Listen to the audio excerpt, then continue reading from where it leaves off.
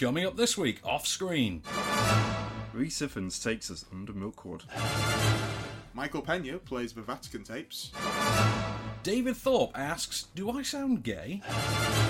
Hip hop fashion gets us fresh dressed. Nicolas Cage is an outcast. Jafar Panahi takes us for a ride in Taxi Tehran. Francesco Munzi brings us some black souls. And Bond is back in Spectre. All those to come and more off screen. This is Off Screen. Off Screen. Off Screen. Off Screen.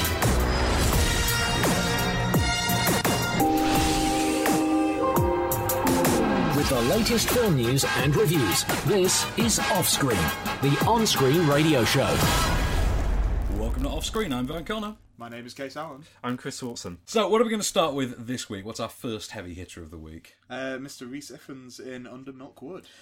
So Under Milkwood, which is based on I thought it was a poem. It's a radio play by Dylan Thomas. I need to admit straight up that I am hardly an expert in the source material on this one. I know Tony Henshaw, so I hear about it through him.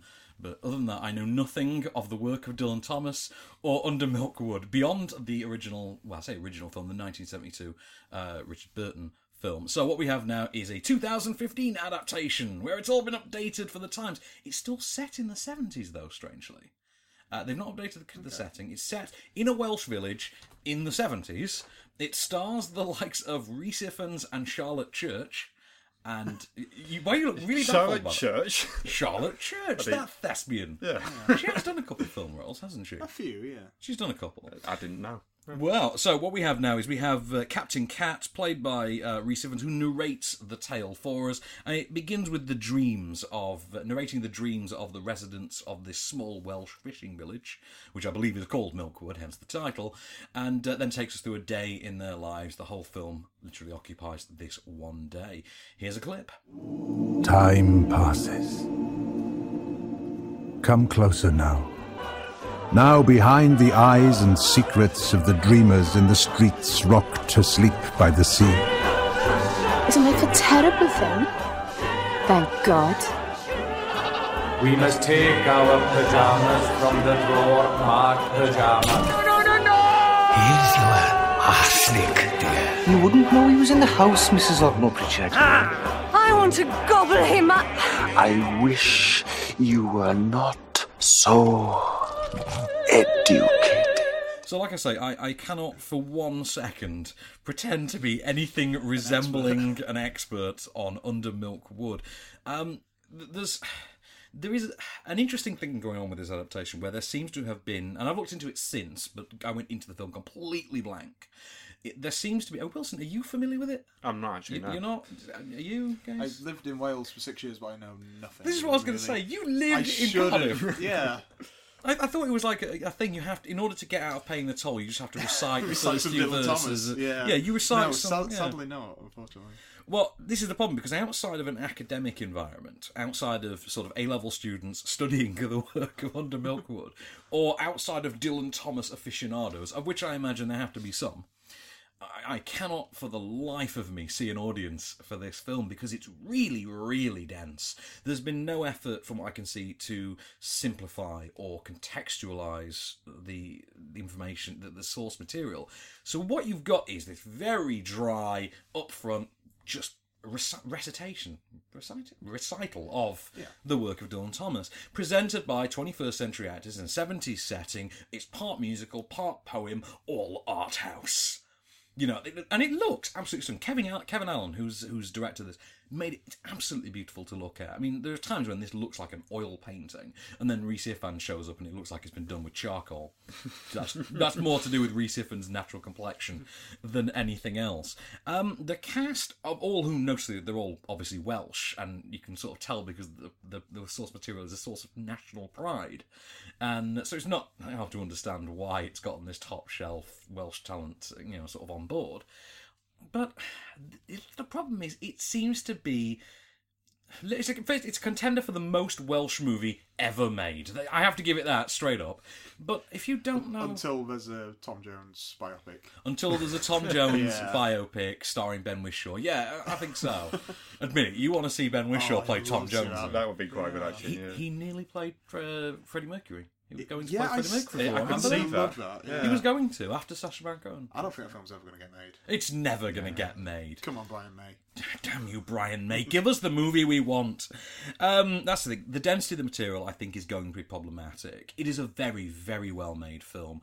And it harkens more to the likes of, for instance, Derek Jarman than anyone else. If you want to go with your British art house filmmakers, someone like Derek Jarman, it calls to mind his work. But in terms of its sheer immersion, it's very successful. Outside of that, the density of the material presents a real problem. I would imagine if you are a fan of the story in general, though, you will love it. So shall we have a look at what's going on in the world of cine this week? Yeah, absolutely. We've got some interesting ones. Some doings are transpiring, to use a term that Wilson knows quite well. We now have, would you believe, a full set of Power Rangers, Wilson. Well, I've seen the news. Have you seen them? Have you seen? Because they've been unfolding day by day. Yeah. Have you seen this? They put out a tweet seemingly every day in which they unveil a new cast member. This started with the pink one. It did, yeah. This started with Naomi Scott as the Pink Ranger. Noticeably, they did not give her a human name. It's just the Pink Ranger. Well, we now have the full list, and they include what's his name? CJ Ryler. From Me and Earl. Yes. From Me and Earl the Dying Girl, and he's going to be the Blue Ranger. Blue Ranger, yeah. We have Dacre Montgomery? I have no idea. He's an unknown. So we have Dacre Montgomery. We have Ludi Lin. I think it's Ludi Lin. Ludi Lin, who's going to be the Black Ranger. That's a great name. It is, isn't it? Sounds Ludi like Lin. it should be a pop star, doesn't it? Yeah. And I'm trying to think. What's... Oh, Becky Gomez is going to be the Yellow Ranger as well. Okay. And this is where it gets really, really interesting. These are going to be the original Power Rangers. These are going to be the first Power Rangers from the 90s. Yep. They are going to be the likes... I'm trying to remember them. I've got them written down because it's been so long. You might remember these from Harvard. Let's see. But name the original Power Rangers for me. Billy, Jason, Trini, Kimberly, and... Come on, Zach. Come on, yes! He Nailed got it. it. Thank you. He got it. Amazing. Nailed it in one. Well done, Wilson. So yes, the original Power Rangers. We have cast members. It's all going ahead. Dean Israelite, who brought us Project Almanac, he's directing. So Lionsgate's Power Rangers will be upon us in about a year. What is it? January next year? It's the one after. It's the one after. 2017. Yeah, that's right. January 2017, isn't it? It's going to be interesting. You get through Christmas and then have some Power Rangers. To look forward to, But, we'll see how that one goes. It's slightly concerning, the All Unknowns, because it suggests it's going to be quite low budget. Oh, I don't know. I mean, maybe you think We'll about it, see maybe what that happens. actor budget's gone into production value and special yeah. effects. I would hope so. Although, Yes. let's be honest though, you only need a big name to play Zordon and Alpha 5. Maybe Rita Repulsa. Well, I'm still haunted by Dragon Ball Evolution, and I'm still really worried it's going to go that way. Wilson and I have never quite gotten over that screening of Dragon Ball Evolution, have we, Willie? Never. But no, come on, I'm starting the ball rolling here. Patrick Stewart for Zordon, make it happen, people. Come on. Make it so. Exactly. Rangers, there is a problem. That would be amazing. So, what are we going to review next? Fresh Dressed. Fresh Dressed. Okay, so this is one that I don't think really is really going to affect the lives of anyone in this room. This is about the link between hip-hop and fashion. I don't know. I don't know. I mean, not really. none of us are particularly hip-hop styled or fashionable, so... I know, I've got a Tribe Called Quest LP for my birthday. Did you? I did, actually, Well, yeah. aren't you fly? I went to see Straight Outta Compton. Well, you're dope. See, he's Yeah, fly, you're dope. Yeah. And I watched Dope I don't as know. well this summer. Hey, did you watch Dope? I watched Dope. I never actually got to see Dope. It's okay. So, Fresh Dress, which is a documentary about the link between hip-hop and fashion, and takes us from the early days of, the old Soul Train-like breakdancing programs on the MTV, as it was back then. On the MTV with the young people. And for music videos. The music videos, yes. They never used to play music videos on MTV. That never happened. That never happened. No, No, it's always it's just a been the rumour. Osbournes. That's what it was. It's just it started out in like 2001 with the Osbournes, and that's all it's been ever since. Yep. But no, this takes us from the breakdancing series Harry's days and the fashion that sort of the dancers used to wear on those kind of shows, and takes us all the way through to the present day. Along the way, we see the rise of certain trends like Run DMC and the fashions they laid out. We see the first hip-hop moguls branching out into fashion. We see the formation, for instance, of Sean John. We see Eminem's failed attempts to start a fashion brand. We see the early modelling days of the likes of Jaimin Hunsu and Channing Tatum, which are so funny to witness now. And we even, just for good measure, stop in and check in on Kid and Play along the way as well. Do you remember Kid and Play? They were real. They weren't just stories your parents told you. They were real, Wilson. Here's a clip. By the time we hit the 2000s, it was kind of like, wow, you know, you got to watch the trends because of all the traffic and all of the activity that was happening online. Before, what our influences were confined to what was at our reach. And now, with the expansion and the power of the internet, I have access to every fashion, look, brand across the world. So I can be whoever I want to be. We're in a space where they're exchanging so many ideas that I think that we're getting back into individual looks. Okay, so like I say, none of us particularly, I don't think, are lifestyle-wise. We don't really invest in the whole hip-hop culture, I don't think, particularly, do we? Not really? Not really. Not really. I mean, we like a bit of hip-hop. We a bit of the old school stuff, yeah. We all wear jeans, but that's about it. that's about as far as our hip-hop fashionability takes. I don't wear, like, the MC Hammer pants from the 90s. Funnily enough, right, they do skip over, I think because MC Hammer is more associated with, for instance, pop music. Mm-hmm. This is something I did notice, that MC Hammer and Vanilla Ice don't get a look in. I wonder why. No, maybe that is completely understandable. Because I don't think they were really real-world trends. I think they were iconic characters, but I don't think they were real-world trends. So that doesn't really happen. I do want to point out, by the way, it is about 50 minutes before they do get to the Fresh Prince. They do get to the Fresh Prince after 50 minutes. And because the Fresh Prince was more integral to hip-hop fashion than any of us actually realise, because he was used to plug mainstream hip-hop fashion culture. He was actually used to plug it was called Cross Colours. It was a brand, it was one of the first brands specifically designed. And what they would do is they would come up with, and I didn't know this a week ago, but I do now, where the Cross Colours brand would take a size 36 trousers, for instance, but give them a size 32 waist. You think, that's kind of cool. And they product placed it with the Fresh Prince. You think, okay, that's kind of good. And then they start getting inundated with requests from Jamie Foxx and In Living Colour. Nice. And so, incidentally, you do get to see a little snippet of Jim Carrey in the background of In Living Colour. It never gets acknowledged. You'll be like, that's Jim Carrey. But, so as I say, right, so there are two sides to this. What you have is, first of all, you have this film which has a really, really quirky tone. It has this look. We're not making a documentary about the Holocaust. We're making a documentary about the size of people's pants in the 90s. So this isn't going to be that serious. And you think, okay, fair enough. I'm on board with that. There are serious aspects to it. For instance, they have to offhandedly, or at least briefly, touch on crime that erupted around the culture. For instance, kids being assaulted for items of clothing like coats and sneakers and things like that. But at the same time, you have that sort of irreverent, comedically tinged tone all the way through. I should mention that this kicks off with Kanye West, a talking head of Kanye West, which it kind of sets the precedent of you know where this is going to end up. And it takes us. It's a well documented evolution of the fashion. I mean, I know infinitely more about hip-hop fashion now than I did a week ago. I didn't know about the whole cross-colours thing, for instance. And I now know more figures involved in hip-hop fashion than I did before. In the end, it succeeds in educating you on this, admittedly, quite niche little topic. But on the other end, it does seem to gloss over a few little things. If you're looking at the sociological evolution of hip-hop fashion, for instance, and I'm sure all of us would find this one odd, why does it not even briefly touch on white America embracing it, particularly in the 90s? Yeah, it's a strange one. Yeah, you because it really did catch on like that. Yeah. You know exactly. Well, you can get that image in your head of that. Yeah. Eminem does turn up, for instance, very, very briefly. But you think, well, why didn't you give us an insight into what brought Eminem around? Because this is how it happened, specifically about 94, 95, when you started getting that culture. Yeah. But you look like you have something to add to that, guys. Not well, yeah, kind of a little bit. Go on. When I was at college, I did like an end of year thing about 90s America, and it was primarily about the Seattle grunge scene.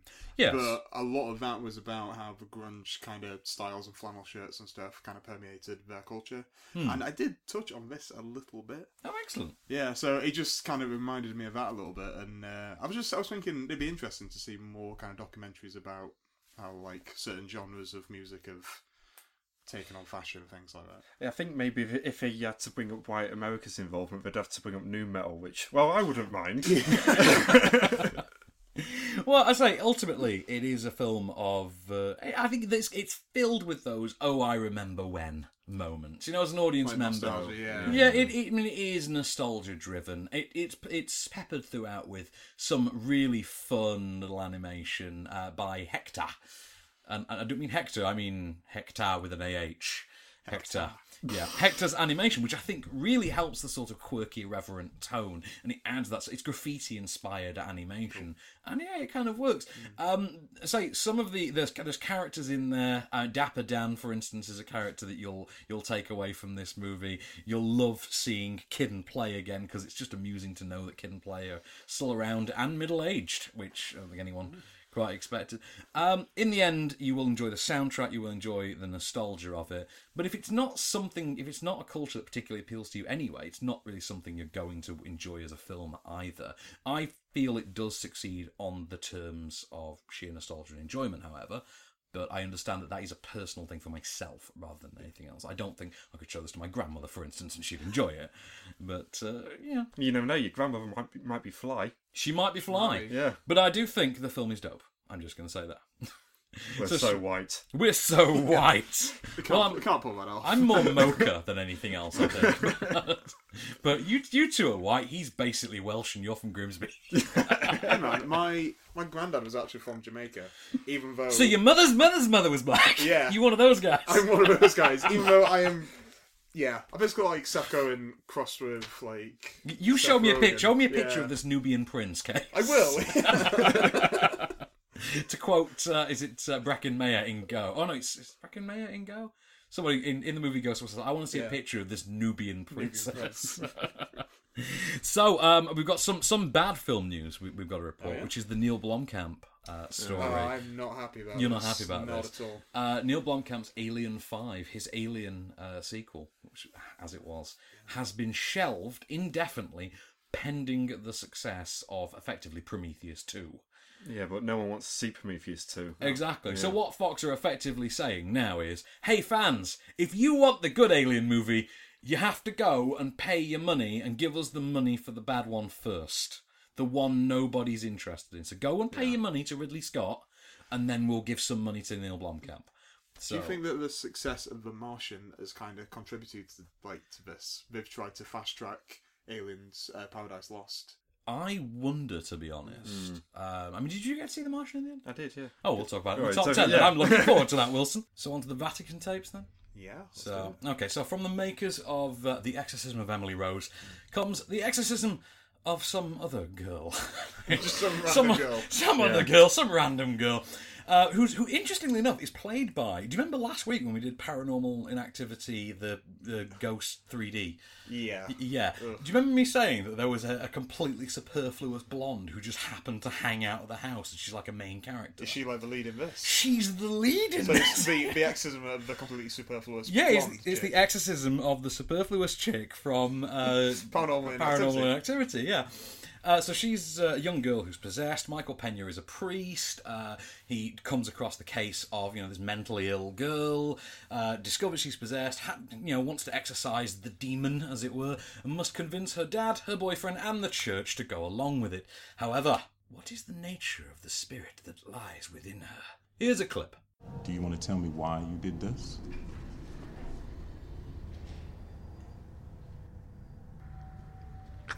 Oh, jeez! What are you, Trent? What are you doing? Stop! Stop! Stop! Help! Help! Somebody! Oh my God.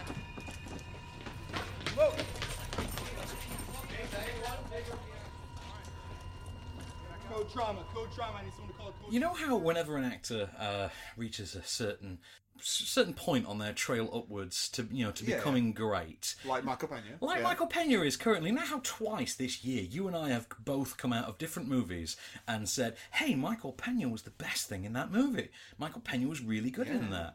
Do you remember this, Wilson? Have you experienced this where you come out of things like Ant-Man and you go, wow, Michael Pena's awesome, and you come out of The Martian and you go like, Michael Pena, Yay, Michael Pena. Yeah, who doesn't love Michael Pena? You won't be saying that after this film, because this is that one that they all have when they're on a certain career ascent, that some distributor has put on a shelf and thinks, ooh, they're getting popular, put it out now. Yeah. You know, like Jennifer Lawrence and that Serena. Was it? Yeah. Serena. Yeah. Oh no, I was thinking of something else. I was thinking of what was that horror film she did? The House on the Left. Yeah. House at the end of the street. House on the Left. Yeah, like she had the first Hunger Games come out, and then this came out of a and then just put this old crap out because we've got that Hunger Games chick in it. Yeah, she's popular now. This feels like that for Michael Pena, and I mean it is just lackluster, uninvolving, disposable, thunderingly dull. It's one of those horror films that they cannot decide which horror film they're ripping off, first of all. And believe me, you can spot at least half a dozen in there. There's bits, all the cliches, it's all in there. It is the dullest variation you've seen this year so far on the Exorcist theme. It borrows quite liberally from the likes of Stigmata as well, which I found really odd. Which is kind of funny because when Paranormal Blondie is in her dowdier phases, she does look strangely like Patricia Arquette. She does. But the thing is that Stigmata had style. This doesn't. This is Stigmata without style. This is The Exorcist without excitement. And it is cinema without sin, unless boring your audience to tears counts as a sin. It is just crashingly dull.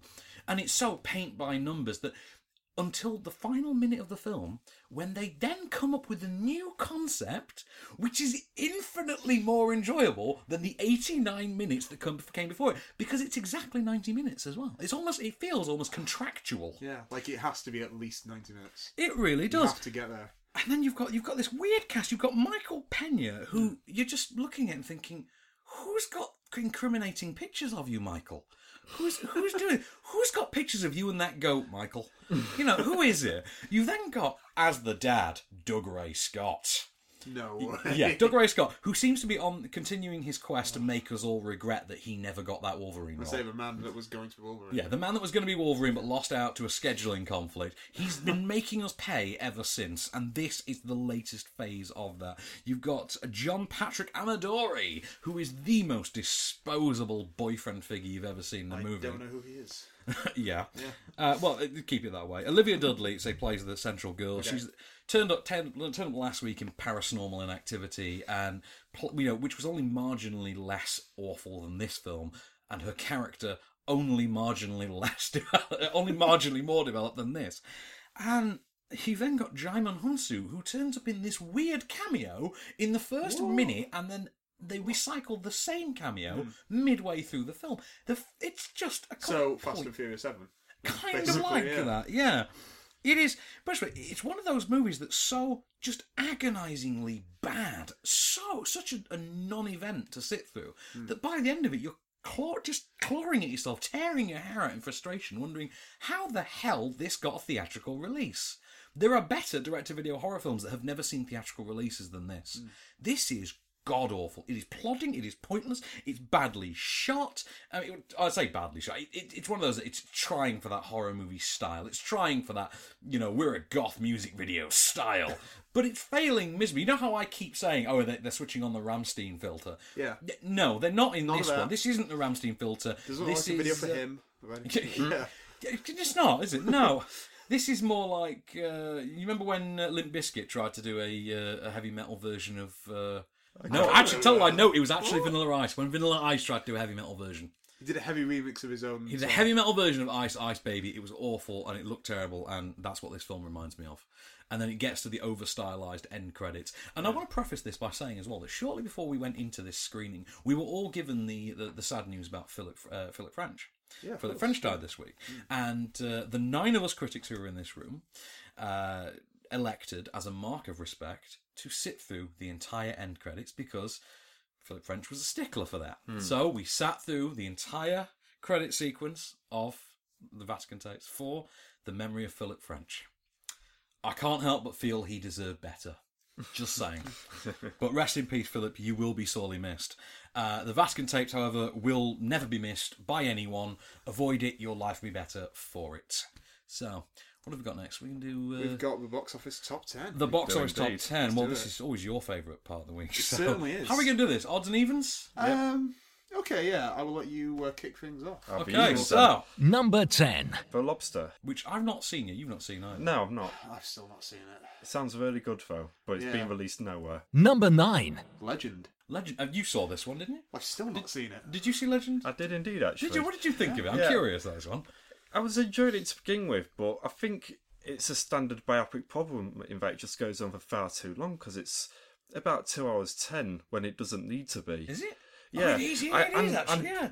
And there's all, and like with these films, there's always bits in it that are completely unnecessary. And in this case, it's actually the narrator of the film. The narrator, yes, exactly. He says this every single week. Yeah. I do. London in the 60s, everybody knew the cries, and you're not talking like that in the film. Why are you doing it in the narration? And she actually serves no purpose in the film. No, I'll agree. She didn't in reality She's just the bit on the side. Number 8. Crimson Peak.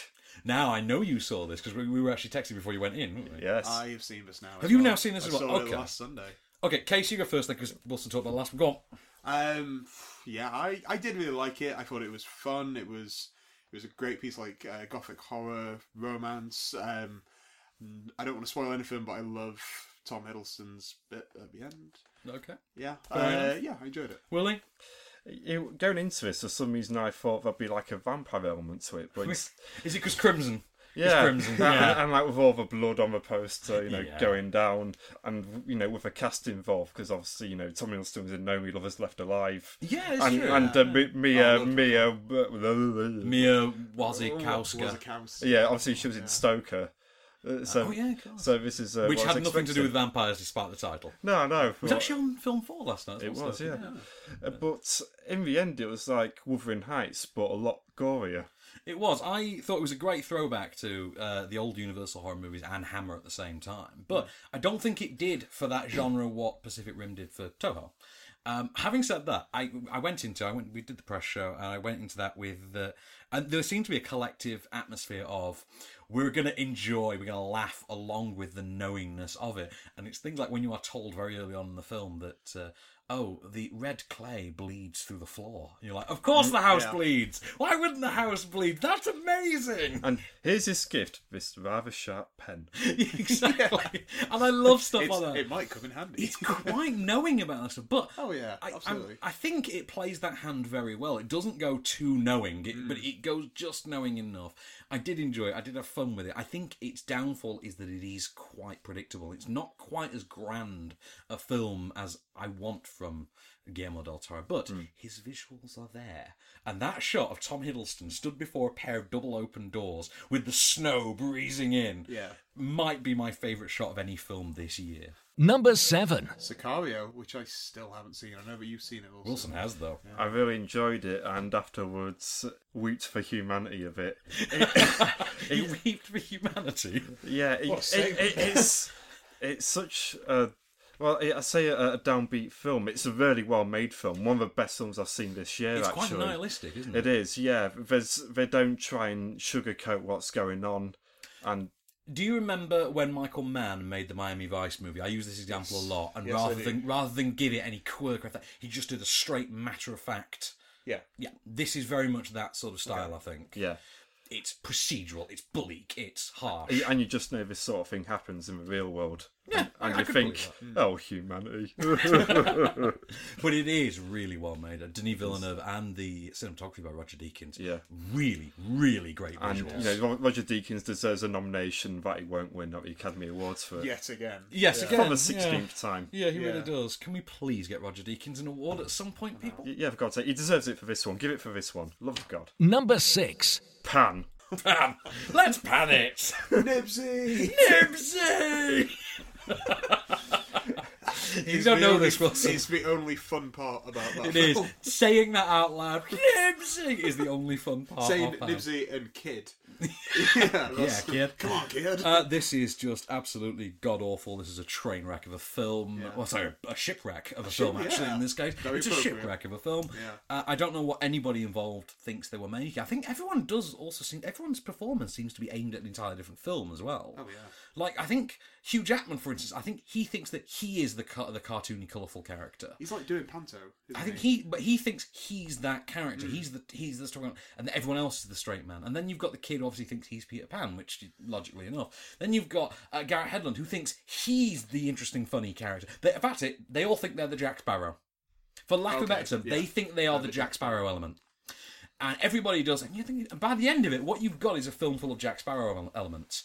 And you think, no, because the pirate sequels weren't any good, and this isn't either. This is basically what you would get if... And this is to quote Calvin. Calvin's quote exactly. This is what you would get if you gave Baz Luhrmann some cheese, sent him to sleep, and then asked him to make a pirate sequel. That's exactly what this is. I kind of like to see a Baz Luhrmann Pirates film. I'd like to see I think it will be absolutely atrocious, but just... Baz Luhrmann Marvel movie, that's what I want to see. Oh, man. Baz Luhrmann's Howard the Duck. Oh, God. Number 5. The Last Witch Hunter, your man Vin. My man Vin. Yeah. Well, Wilson and I watched Constantine earlier, so Wilson's seen Last Witch Hunter. Like an infinitely superior version. Basically, it does feel like sort of an oversaturated TV pilot. Vin Diesel has no movie star presence outside of the Fast and the Furious franchise, which I think this movie proves. Michael Caine and Elijah Wood should know better. They don't. Rose Leslie makes her a rather thankless female lead.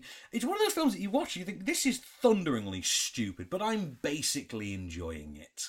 And if I was going to equate it to anything, it would be like that Dwayne Johnson Hercules movie. It just mind-numbingly stupid. Yeah, mind-numbingly stupid. But you know what? I'm basically enjoying it, so why not? Number 4. Suffragette. Suffragette. Well, I like Suffragette more than most people, it would seem. And I think Meryl Streep's cameo is terrific and perfectly engaging it. I don't think she should be on the poster, though. Helena Bonham Carter. But of course she will be on the poster, because... Otherwise, how's she going to get her Oscar? Exactly.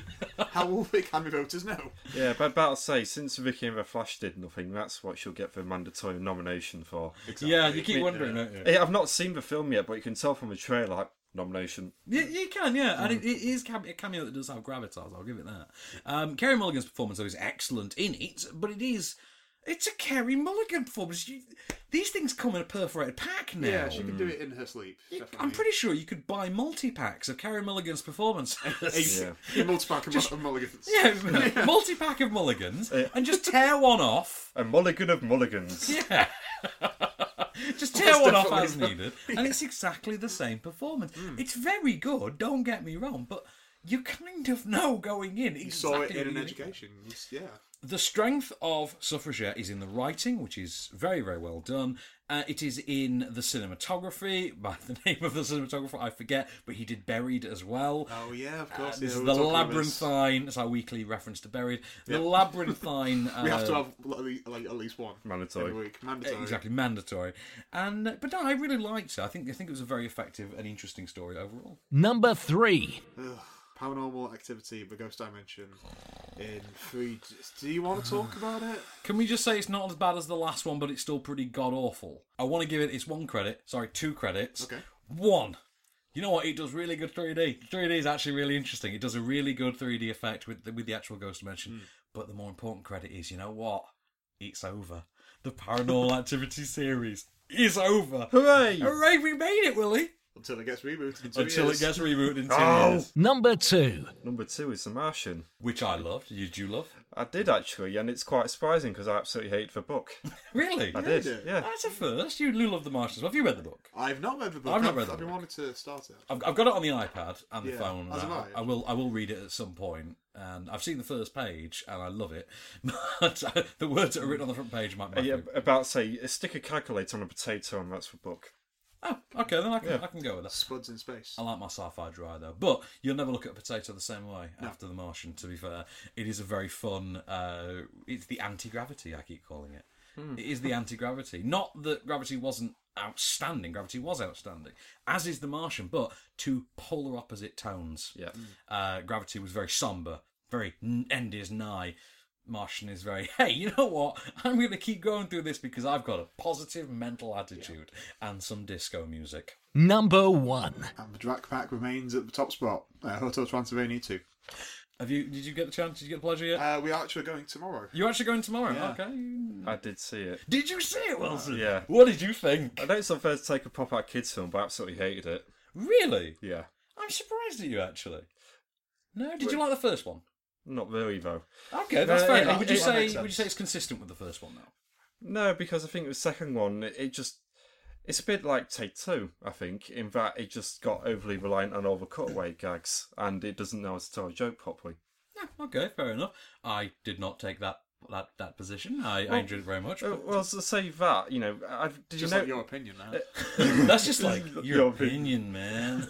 See, did you notice how every single scene we had to rely on a giant green blob that wasn't even the blob to get some laughs? Yeah, I'll give you that. It was very reliant on that. I did like Tartakovsky's, leap in, scary face animation gag that he kept doing, the sudden roar effect that he would rely on. That joke I thought never quite got old.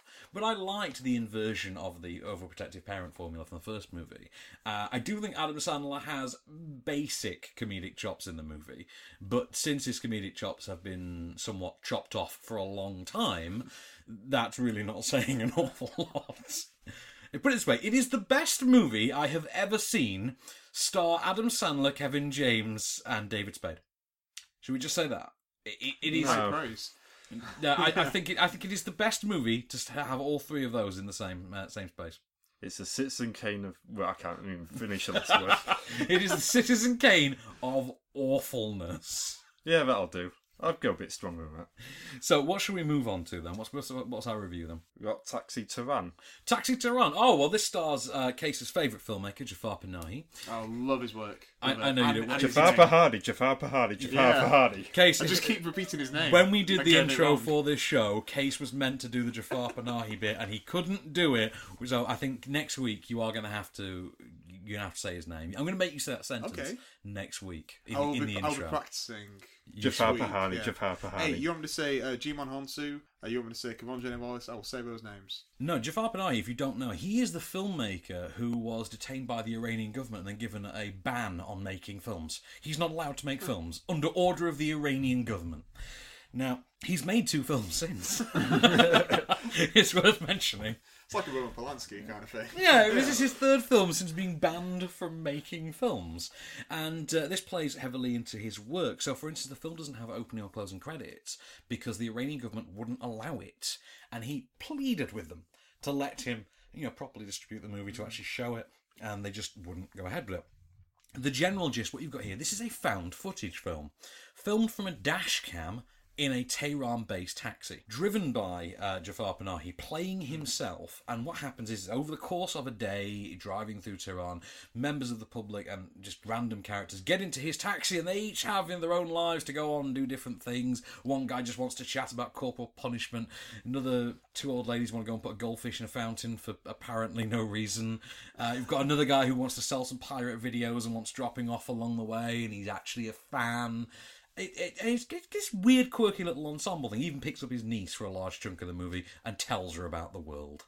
And it's all shot through this dash cam and occasionally switches to an iPhone. Well, we don't have a clip because obviously it would be in Farsi. I think that would be somewhat lost. We could show you basically anything in Farsi and you'd have to believe it was Taxi Tehran. What I do want to say though, I mean, it is politically fueled. Obviously, you can't make this particular filmmaker cannot make a film without something that prevalent to his work being brought up. And it is brought up, but it's brought up quite subtly and quite cleverly. His writing and his style and his performances, they are all, I think, very much what the film needs in terms of being subtle, being grounded, and being interesting and immersive. They're non-professional actors. They are anonymous, non-professional actors, his various passengers. And they each do a terrific job. They really sell their particular characters, for lack of a better term. It is presented as if it's real. It's presented as an actual real documentary. However, obviously, it's not real. It has a sort of narrative hook at the end that kind of tells you it wasn't real. It does go on a little bit when they introduce the character of the niece, who is about 10 or 11 years old, and she does have an enormous propensity for droning on a little bit. And I am aware I've just used drones and Iran in the same sentence, and that's probably not a good thing. But no, it's probably going to seize every copy of this podcast. Exactly. I do like it. I do think it makes its points very interesting. The political stuff is very, very subtle and very, very interesting. And I do think it deserves to find an audience. I do think, though, this is a film which, to use one of our favourite terms on this show, is destined for Netflix. But it might be better off there or somewhere on like BBC Two, for instance, where it will find the higher brow audience that it deserves. You don't stick this in a multiplex the same week as Spectre, for instance, and expect it to do well. But I liked it very much. I think Panahi's film does the job perfectly, and I'm intrigued to see what he turns out next. I do think it is a ride worth taking, as far as the taxi pun goes, and a fare worth paying, for lack of a better term, Wilson. Exactly. With the latest film news and reviews, this is Offscreen. And we're back. So, before we went away, we were saying destined for Netflix. And Wilson, I know you were a big fan of saying, so, speaking of destined to Netflix. Yeah, speaking of destined to Netflix, Outcast. Outcast, which is the latest, well, I was going to say direct-to-DVD, but it's not, is it, obviously? No, there's been like 4 since then. Yeah, well, the latest, Once Upon a Time direct-to-DVD to star Nicolas Cage. Praise be. Opposite Hayden Christensen. And, Mannequin Skywalker is back. I mean, oh God. I mean, Mannequin Skywalker gets billing ahead of Sir Nick of Cage. He really does, ahead of Sir Nick of Cage, the world's greatest living actor, as you like to proclaim him. Say what you will about Nicolas Cage, his output these days is consistently sat on that through line between just wow factor and bewilderment. It's a test of our faith, then. It's a test of our faith. It really is. If you're a true believer, you'll stomach all these films. I know you two worship Nicolas Cage as a god. Yes, but that being said, God really does work in mysterious ways. That's all I can say. So this is set shortly after the Crusades, in which a grizzled, haunted by his past crusader, who happens to look sort of like an emo, played by Hayden Christensen, inadvertently becomes the guardian and protector for a usurped heir to an Eastern throne, who happens to be, I think, about a 12-year-old boy. Hayden Christensen must escort him to overthrow his brother, effectively, and guard the royal seal, and he must turn to his former mentor, played by Sir Nicolas of Cage, along the way. Here's a clip. I say clip. Here's the trailer with some Cage. Yes! How'd you find me, lad? You were his friend. We fought alongside one another. You're the outlaw they call the White Ghost. I am the White Ghost. If we escape my brother, I will be the king. I will give you a reward. How old are you? 10? 14! If you save this boy, God will forgive you. Men cannot know God's will. When they pretend, it ends in blood.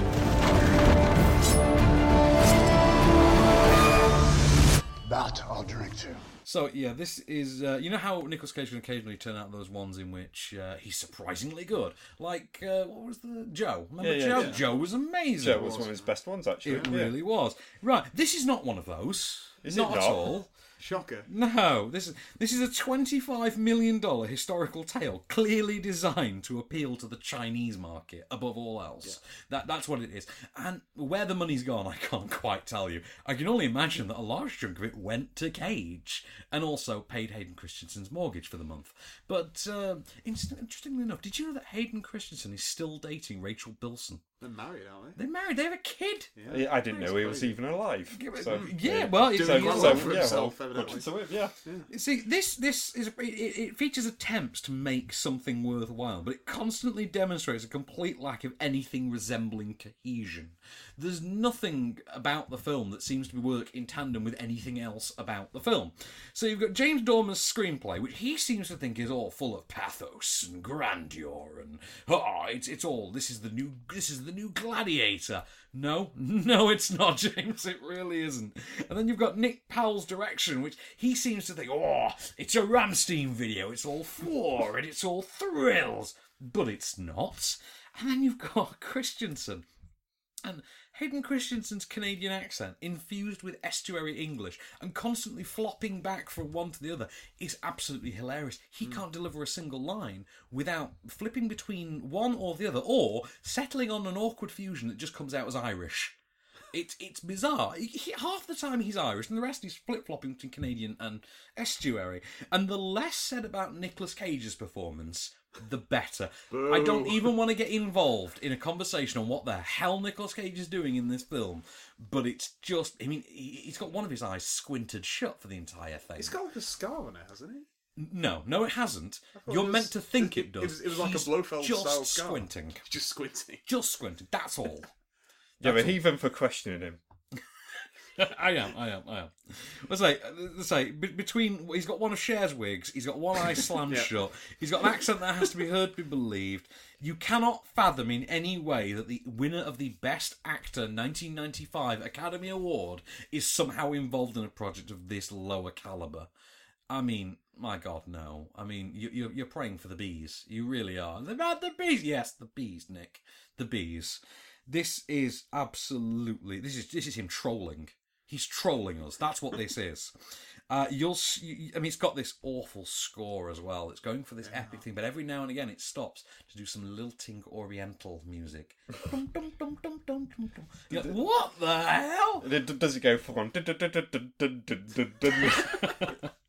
To be honest, Nicolas Cage's squinting thing kind of sums up the film better than I can. It just seems that he's done half a job, though, because he shouldn't be squinting with one eye. He should be just slamming both shut. That's what it was. Just slam your eyes shut. Do not witness Outcast. In fact, cast it out. That's what you do with Outcast. You cast it out. You do not watch it. It does not deserve it. I'm sorry. No, it doesn't. Sorry, Nick. No, we deserve better. Sorry, Wilson. Aww. But I will give you some film news about Nicolas Cage, though. Oh. Yeah. Willem Dafoe is going to team up with Nicolas Cage. Nice. But it is in a film directed by Paul Schrader. Oh, for God's sake. Yeah, I mean, we mentioned Paul Schrader. For a man who hates his own films. There you go. What was it called? Which one? The one that he did disowned. Yeah. Which one? Do you mean The Canyons? Or Dying of the Light? Dying of the Light? That's the Nicolas Cage one. That's the one he did with Nicolas Cage. This was his second Paul Schrader movie. Which I thought... Canyons was awful as well. Yeah. I thought Dying of the Light was okay, actually. Wilson loved The Canyons. I didn't. No, you didn't. I really didn't. Nobody loved The Canyons. No. Okay, so can I show One Piece film news then before we move on to the next review? Yeah. We need to start decking the halls and breaking out the tinsel, because Bad Santa 2's happening.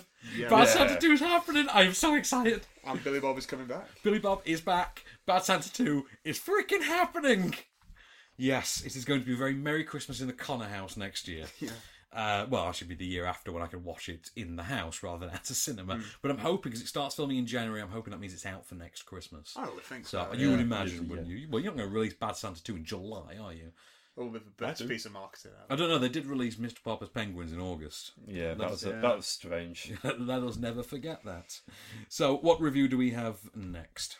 We have Black Souls. This is the latest by Federico Munzi, is it? I believe. Yeah. Federico Munzi. This is, we can't play a clip for this one because it's in French and Italian, so we could play literally any film you wouldn't know unless you speak the language. This is the story of a crime family who basically find themselves in an inner conflict over the soul of the young nephew of the family. One of the three brothers' sons is an up-and-comer. He wants a part of the family business. His dad, however, wants to be more of a peaceful farmer, away from the life of crime. But his uncle has other plans for him, and before you know it, the family faces challenges both from within and without. I was going to say here's a clip, but obviously we already set that up. There is no clip. I say this is by Federico Munzi. It is a very, very interesting crime drama. It has that brilliant fusion of traditional postcardian Europe. You know, you'll get it on a postcard, but here's some urban crime as well. It blends the two quite well, I thought. I mean, it's beautifully shot in places. It comes down to the performances, however, and the performances are top-notch. The three elder brothers, all top-notch. I'm trying to remember his name. Marco Leonardi plays the sort of rebellious James Gandolfini-esque brother of the more crime lordian of them. You've got Giuseppe Fumo as the young nephew, Leo. He's brilliant. He's chosen to play the role without too much sympathy. He's tried not to make it too sympathetic, and the film works on a sort of edgier sense because of that. And I'm trying to remember his name. Fabrizio Ferricane, who is absolutely heartbreaking, I thought, in this film. Absolutely superb in it.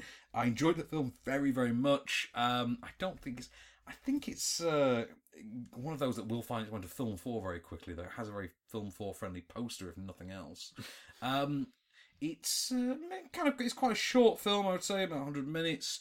Paces itself quite well. The only problem with it is it's got like a dividing line down the centre where it switches from a character-driven family drama with some crime movie stuff to being a crime drama with some family moments. Other than that very schizophrenic shift down the middle, it is very much worth your time. Definitely check it out. So, another piece of film news before we move on? Yeah. Go on, man. Yeah. Let's see what else we've got this week. Have you heard about the Michelle Rodriguez movie? No. I saw it briefly, yeah. This is called Tomboy, A Revenger's Tale. Great title. Yes. It's going to be about a hitman who basically undergoes gender reassignment surgery for a new alias to go out and get revenge, undergoing the transformation to become Michelle Rodriguez. And do you know who's performing the surgery? Who? Sigourney Weaver. Excellent. Yeah, I kind of really want to see this now. I mean, we'll see how sort of sensitively it's portrayed. I don't imagine too sensitively. No. I'm imagining the level of sensitivity of a Luc Besson movie somehow in there. I'm imagining the Guardian comment section's going to go off the roof for this one. Quite possibly. So, what's our next review then? Well, this is going to trip me up a bit. Do I sound gay? No, Wilson. I'll accuse you of being many things, but never sounding gay. No. There we go. Have we all now uttered that sentence? Because we can now isolate that bit of... I'm going to use that. I'm going to take sound clips of each of us asking, do I sound gay? And yeah, at least we've got that incriminating soundbite then to use on each other's partners forever. Wait, can we re-record it? Do I sound gay? Well, funnily enough, by doing that, you have inadvertently stumbled upon the plot of this documentary. This is the documentarian and journalist David Thorpe has decided at the onset of this film that he has a gay voice. I don't mean a gay mindset. I mean an actual verbal voice. His voice sounds gay. That is what he thinks. He's quite a high-pitched, goes up at the end, effeminate voice, as he puts it. And he decides to investigate. Is there such a thing as a gay voice? Is it a bad thing? Is it a good thing? Where does the gay voice come from? Can he get rid of his gay voice if he chooses? We have a clip. So, do I sound gay? When you say it like that, you do. Okay, let me rephrase the question. Do I sound gay? Do you guys think I sound gay? Yes. I do, but I don't think it sounds as bad as you think it sounds.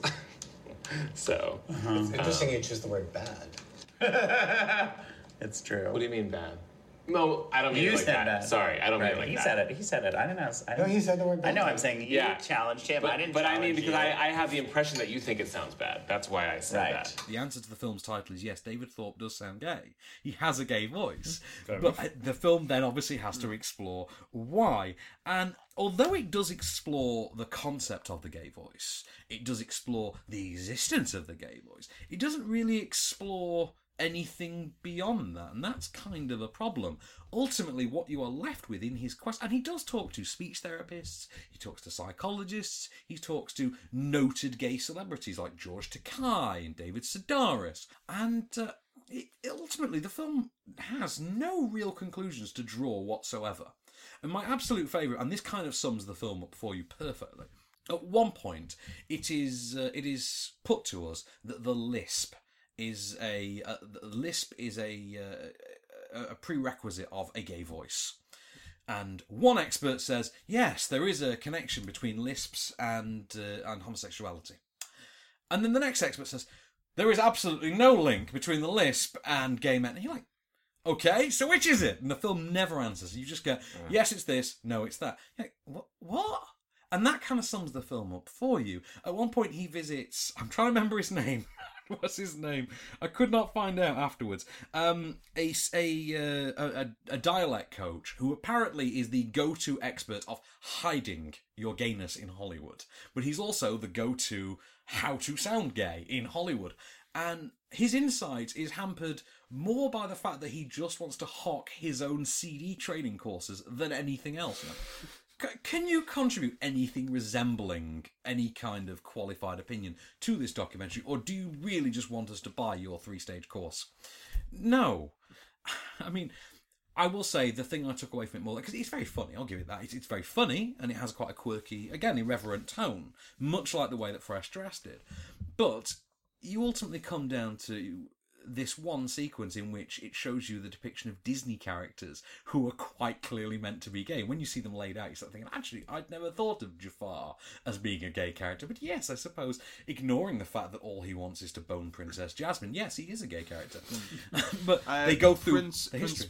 Prince Eric from Little Mermaid. I always... Really? Yeah. Oh, no, he's not the one laid out. Really? No. They do lay out the characters, and Shere Khan is one of them. The villain in... It's not fair, though, actually. Yeah. The villain in Basil and the Great Mouse Detective, I think he's meant to be the first one. Oh, that's then again. And then it's Shere Khan. And he takes you through the process. Yeah. Jeremy Irons in Lion King, that's one. Oh, absolutely. Yeah. They do skip over Frozen. I wonder why. Anyway. They do skip over Frozen. But, no, the problem is, you've got this documentary in the end that is presented by Thorpe. He's an enjoyable, affable, very likeable personality. His speech therapy ultimately amounts to nothing because his so-called straight voice is hilariously inept. It just sounds like this. It sounds like someone, you know, when you hear you hear someone playing Superman for the first time. I'm here to fight for truth and justice in the American way. And it just sounds wrong. That's kind of what David Thorpe sounds like with his so-called straight voice. The film, though, is very enjoyable, but it's enjoyable and it's funny, but it is really inconclusive, and it seems terrified of making a point. And frankly, I kind of expected more of that from a journalist. But never mind. So, what have we got? Are we on to the biggie next? We've just got some more pieces of film news. We've got some more film news, and then we're on to the biggie. So, film news. So, we've got wonderful. Oh, Natalie Dormer's going to star in a thriller that she's written. That one's interesting. Wolfgang Petersen is going to make his first German movie for 30 years. Yes, he's going to adapt his own 1970s TV movie. The title is Wir gegen die Bank. It is a heist thriller. I sort of got that from Geiger. Let's see. Oh, of course, the failure of Pan has apparently killed Joe Wright's Julius Caesar project, Emperor, over at Lionsgate. Good, serves him right. It does serve you right. Yeah. Sorry, Joe. No, Joe. No Julius Caesar for you. Oh, after a decade and a half, it is meow official. Super Troopers 2 has begun filming. I don't know about you, but I'm meow very excited. Disney are looking for a screenwriter to adapt Tower of Terror for the big screen. Go on, I'll do it. Well, given that the last attempt to make a film out of one of their rides did not end well, I am talking about Tomorrowland, what could possibly go wrong? Although, I got to meet Damon Lindelof for that movie, and he was a damn nice chap. Did you punch him, though, for Prometheus? And Lost, and everything else he's ever done? No, because he was a nice fellow. Go on, just one punch of a balls, that'll do. I'm not punching Damon Lindelof in the balls. He's been through enough. He's had to see all of Lost. Right, so on to the biggie of the week then. Bond is back. It is time for Spectre, the biggest film in the world this week. So, general gist of the plot this time around. Well, Bond is issued one final mission by the late Judi Dench. I would say the late M, but we have an M now. Yeah. So, we have a new M. The old M has bequeathed him one final mission, which seems to be to go and kill a guy and then go to his funeral. Which is very odd, I think. But, when Judi Dench leaves you a video message, you tend to do what she asks of you. It's quite polite, isn't it? It's quite polite. Yeah. Hi, Bond. Chances are I'm dead. Would you mind going and killing a bloke? But please don't miss his funeral afterwards. Got to pay your respects. Got to pay your respects, after all. And this, of course, leads him to a figure from his past whom he believed long dead. And the question becomes, can Bond take down someone that important to him? But that's not the only question on the docket. There is also the question of what's going to happen with MI6, as MI6 and MI5 have merged under the oversight of a new intelligence chief named C, and played by Andrew Scott, who most of us know as Moriarty from Sherlock, who has somewhat more streamlining a plan in mind for the intelligence service, and one that does not involve keeping the double O's around. Here's a clip. Information is all. Is it not? For example, you must know by now that the Double O program is officially dead. Which leads me to speculate exactly why you came. So, James, why did you come? I came here to kill you. And I thought you came here to die. Well, it's all a matter of perspective. So that's our clip there of Mr. Oberhauser and Mr. Bond. And so, can we just acknowledge at this stage, I think we do all kind of owe Timothy Dalton an apology. I think we kind of do. He was always my favourite. Was he your favourite? As a kid, yeah, Really? definitely, yeah. I don't know. As a kid, I always thought he looked the most like Bond. Yeah, but yeah, in the sort of direction they were afraid to go with, clearly with Timothy Dalton, hence why he was axed after 2 films. Yeah. But now, yeah. I do think, though, that the Daniel Craig performance has just gotten to the stage where it is Timothy Dalton. It is, yeah. Timothy Dalton did Daniel Craig when Daniel Craig was, prepubescent. Was he? Would he have been prepubescent? No, he would have been in his 20s. 20s. Yeah. Yeah. He'd have been in his 20s. Oh, okay, fair enough. It was 30 years ago. He was already in his 40s. But Wilson, you and I talked about this by text, actually, during the week, when we both acknowledged that there is a long history with Bond whereby they achieve a success and then learn the wrong lessons from it and follow up with something completely awful. And so you wound up, most recently you had this with Casino Royale, where Casino Royale ticked the boxes for a lot of people. Not myself, but I respect other people did enjoy it. And then you had a sequel in which they learned nothing from what had actually worked in Casino Royale. So Quantum of Solace basically took the parts that nobody liked about Casino Royale and then ran with it. Yeah.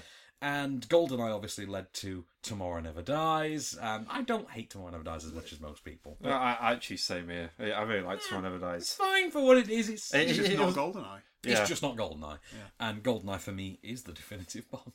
There is a reason Sheldon Hall teaches it in his blockbuster module at Sheffield Hallam. But so you've got the pattern. You get a good Bond film, and then it gets followed up with a bad one. So Wilson, do you think that's happened this time around, or do you think it's not? I don't think it's a bad one. I just think it was never, ever going to top Skyfall. I agree with that. And I think the best comparison I've seen, particularly online, is this whole Dark Knight Rises. There we are. Yeah. In fact, the Dark Knight was so good that the Dark Knight Rises couldn't have matched it no matter what it did. And in the case of Spectre, like Dark Knight Rises, it just goes completely all out. It throws all the elements in that it can, and a lot of it doesn't work as a result. And if you'd streamlined it a bit, then, I do think it needs streamlining quite a bit, because this is the longest Bond film ever, isn't it? It is, yes. 153 minutes, I think. It's 2 minutes longer than Skyfall, which was only the longest one. Yeah, I believe it's 154, I think. Right. Well, this is the thing, because the film is so laboured. It really is laboured. I mean, it will use 3 shots where one would have sufficed. And you think, really? There is a sequence of Bond driving into a courtyard at one stage, which takes 4 shots. You're thinking, no, that final shot where you turn around, that's all you needed. You didn't need the 3 before it. And for me, it feels like there is an underwritten film wanting to basically burst out, and it's weighed down by just the heft of overplayed and overwrought material. So, for instance, something that sums up the film up for me, and again, Case, you and I talked about this, Dave Bautista's villain, whom I know is named Hinks. and I know this from pre-publicity materials, he's not named in the film. He's not. He has one line of dialogue in the film. He has no character whatsoever, and he literally shows up when the plot calls for an action sequence. And, I mean, at one stage, you start thinking, hang on, you'd have had to have been sat back there for 6 hours doing nothing in order to do this. And this is my problem with I'm going to call it Skyfall, and I keep going to call it Skyfall, with Spectre. It is a film that very much wants to be gritty and real, but only when it suits it. And it becomes an issue with things like, okay, so if you want to pop out and attack them at the last minute, that means you have to have been sat there for 6 hours doing nothing. And the problem is that then becomes quite goofy and silly. And you can get away with that when it's the Pierce Brosnan traditional Bond, you know, the slightly goofy Bond, but not when it's the gritty, real Bond. We can get away with that when it's the, like, Live and Let Die, Roger Moore kind of... The goofy Bond. With somebody like Jaws, I think is definitely based on. I think there's an attempt to bring too much goofiness into Daniel Craig. There is, yeah. There is. There's quite a few... There are moments spots. Like that. Yeah. Well, you just think, I don't think you've thought through... You want this to be gritty and real, but you are trying to have your cake and eat it. Yeah. You're trying to have too much traditional Bond in there. I know there was a thought at one stage they wanted to go back to flamboyance with this one, and apparently they just couldn't bring themselves to do it effectively. The problem is they seem to have still gone and tried, and it doesn't work. And what you've got is a film that's quite awkward in places, like that. There's that bit on the train car. He pops out. You have to have been there for half a day because Bond has. Bond has been sat in a train car for 6 hours with this girl, and what did you hop on at the last stop? What? Have you been sat there reading a book? It somehow manages to sum up my entire opinion of it. Having said that, the opening sequence. Yeah. Fantastic. Amazing. Yeah. Now, you love a good long shot, don't you? I do, yes. Yeah. The Goodfellas shot. We all love the Goodfellas shot. Bond as Birdman. Bond as Birdman. Yeah. Bondman. Bondman. Yeah. Someone needs to edit this with the Birdman score. Yeah. Someone really does. Like Someone needs the jazzy Birdman score. Yeah. And that opening sequence. It was great. Yeah. The action stuff doesn't particularly interest me as much as that long shot does. That long shot, that took my breath away. Yeah, the helicopter action sequence that followed it was, cool, helicopter action sequence, but I was more impressed by the long shot, which was really so well executed. I do feel like Sam Mendes had the weight of the world put upon him by following up Skyfall. I think under the circumstances, he's done a fine job, but it is just fine for me. I don't think it's outstanding. It's not as impressive as Skyfall was. I think it's a bit like Joss Whedon. It is. It is very much the Joss Whedon Avengers scenario. Absolutely. I think him being one of the few directors to follow up his Bond film was probably a bad idea because historically it's never really wound up well. I'm thinking, is Guy Hamilton the only one who's ever... Yeah, he directed Don't Want to Say Far Five in the early days with Sean Connery. But that was fine back then in the sort of, what's the lack of term I'm going to use, Ealing kind of days. Yeah, that's still like under an old studio system, really. Under the old studio, that was fine, but not now. And I just want to put it out there, if you put down the lyrics to Writings on the Wall, and you put them on a piece of paper, and you put it next to a murder victim, you would actually get away with murder, because I'm pretty sure anyone who investigated would interpret that as a suicide note. Yeah. Of course, because Sam Smith wrote it. Yeah, on the subject of that song, incidentally, can we all just address the fact that we have a Bond credit sequence that looks like hentai? Yeah. It is too big. Porn. It is. Yeah. We are two big-eyed schoolgirls away from hentai with that opening sequence. So, out of 10, then, you're going to give Spectre a rating. Actually, what would you give Skyfall out of 10? Well, this is a controversial one because it's like 9 or 10 for me. Because for me, Skyfall is one of the best Bond films. Yeah, that's common. It's up there with From Russia with Love and GoldenEye. So as Skyfall goes, it's quite funny because I made a list a couple of years ago, like ranking all my Bond films. Yeah, and it wasn't in like the top 8 when go back comparing it. It's a solid like 7 out of 10 film. I really enjoyed it, but it does try and do too much in the end, and I think that's the problem. You think that's Skyfall? No, Spectre. No. Okay. I transitioned halfway through. Well, yeah, you did. What do you give Spectre out of 10 then, guys? Well, I would give Skyfall an 8. I would give Spectre 6. Do you know what? I would go with that. Actually, I would go with Case's opinion on that. I think one of the things that really ruined it for me, and I don't want to give any spoilers away, there is the MI6, MI5 sea storyline in the film. And I think that by going in the direction that it does in the third act, it feels cheap and it feels easy. And you think, oh, come on, the bureaucracy thing was so good in Skyfall. The bureaucracy aspect, the bureaucracy is evil aspect of Skyfall was so well done.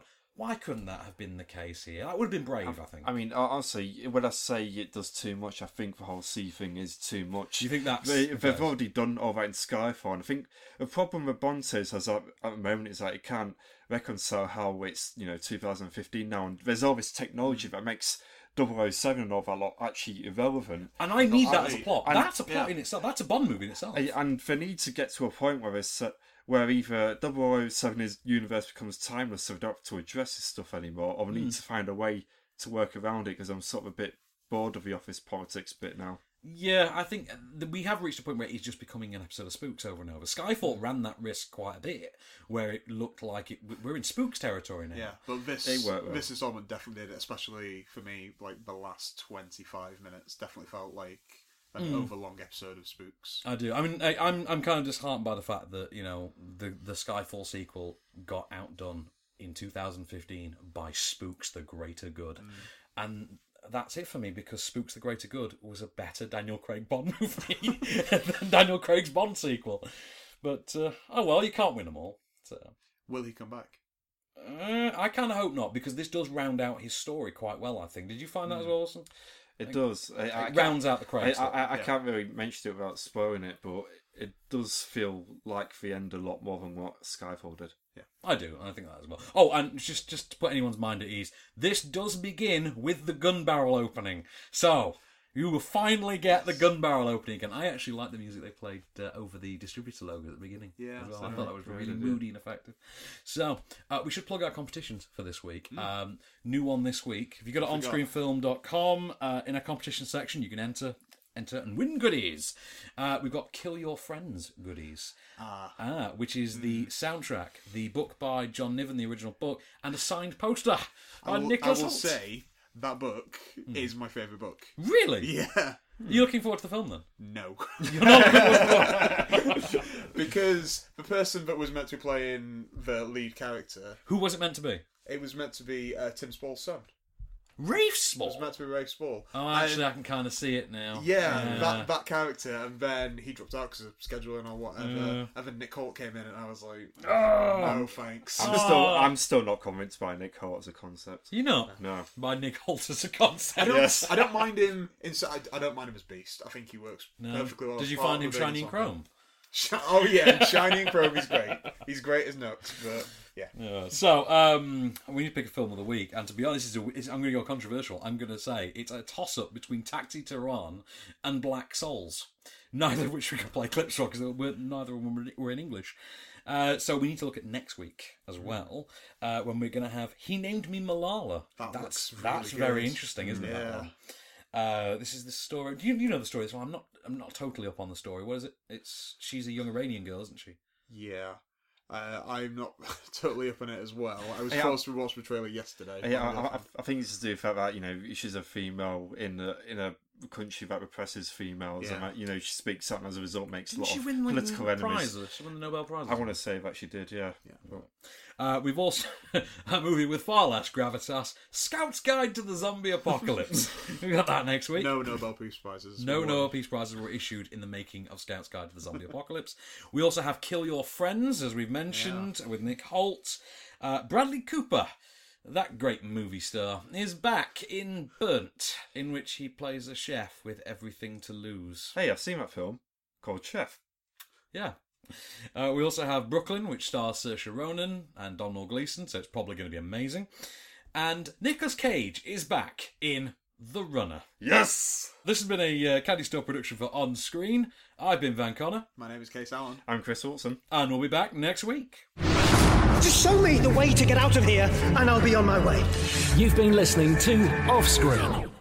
For more news and reviews, visit onscreenfilm.com.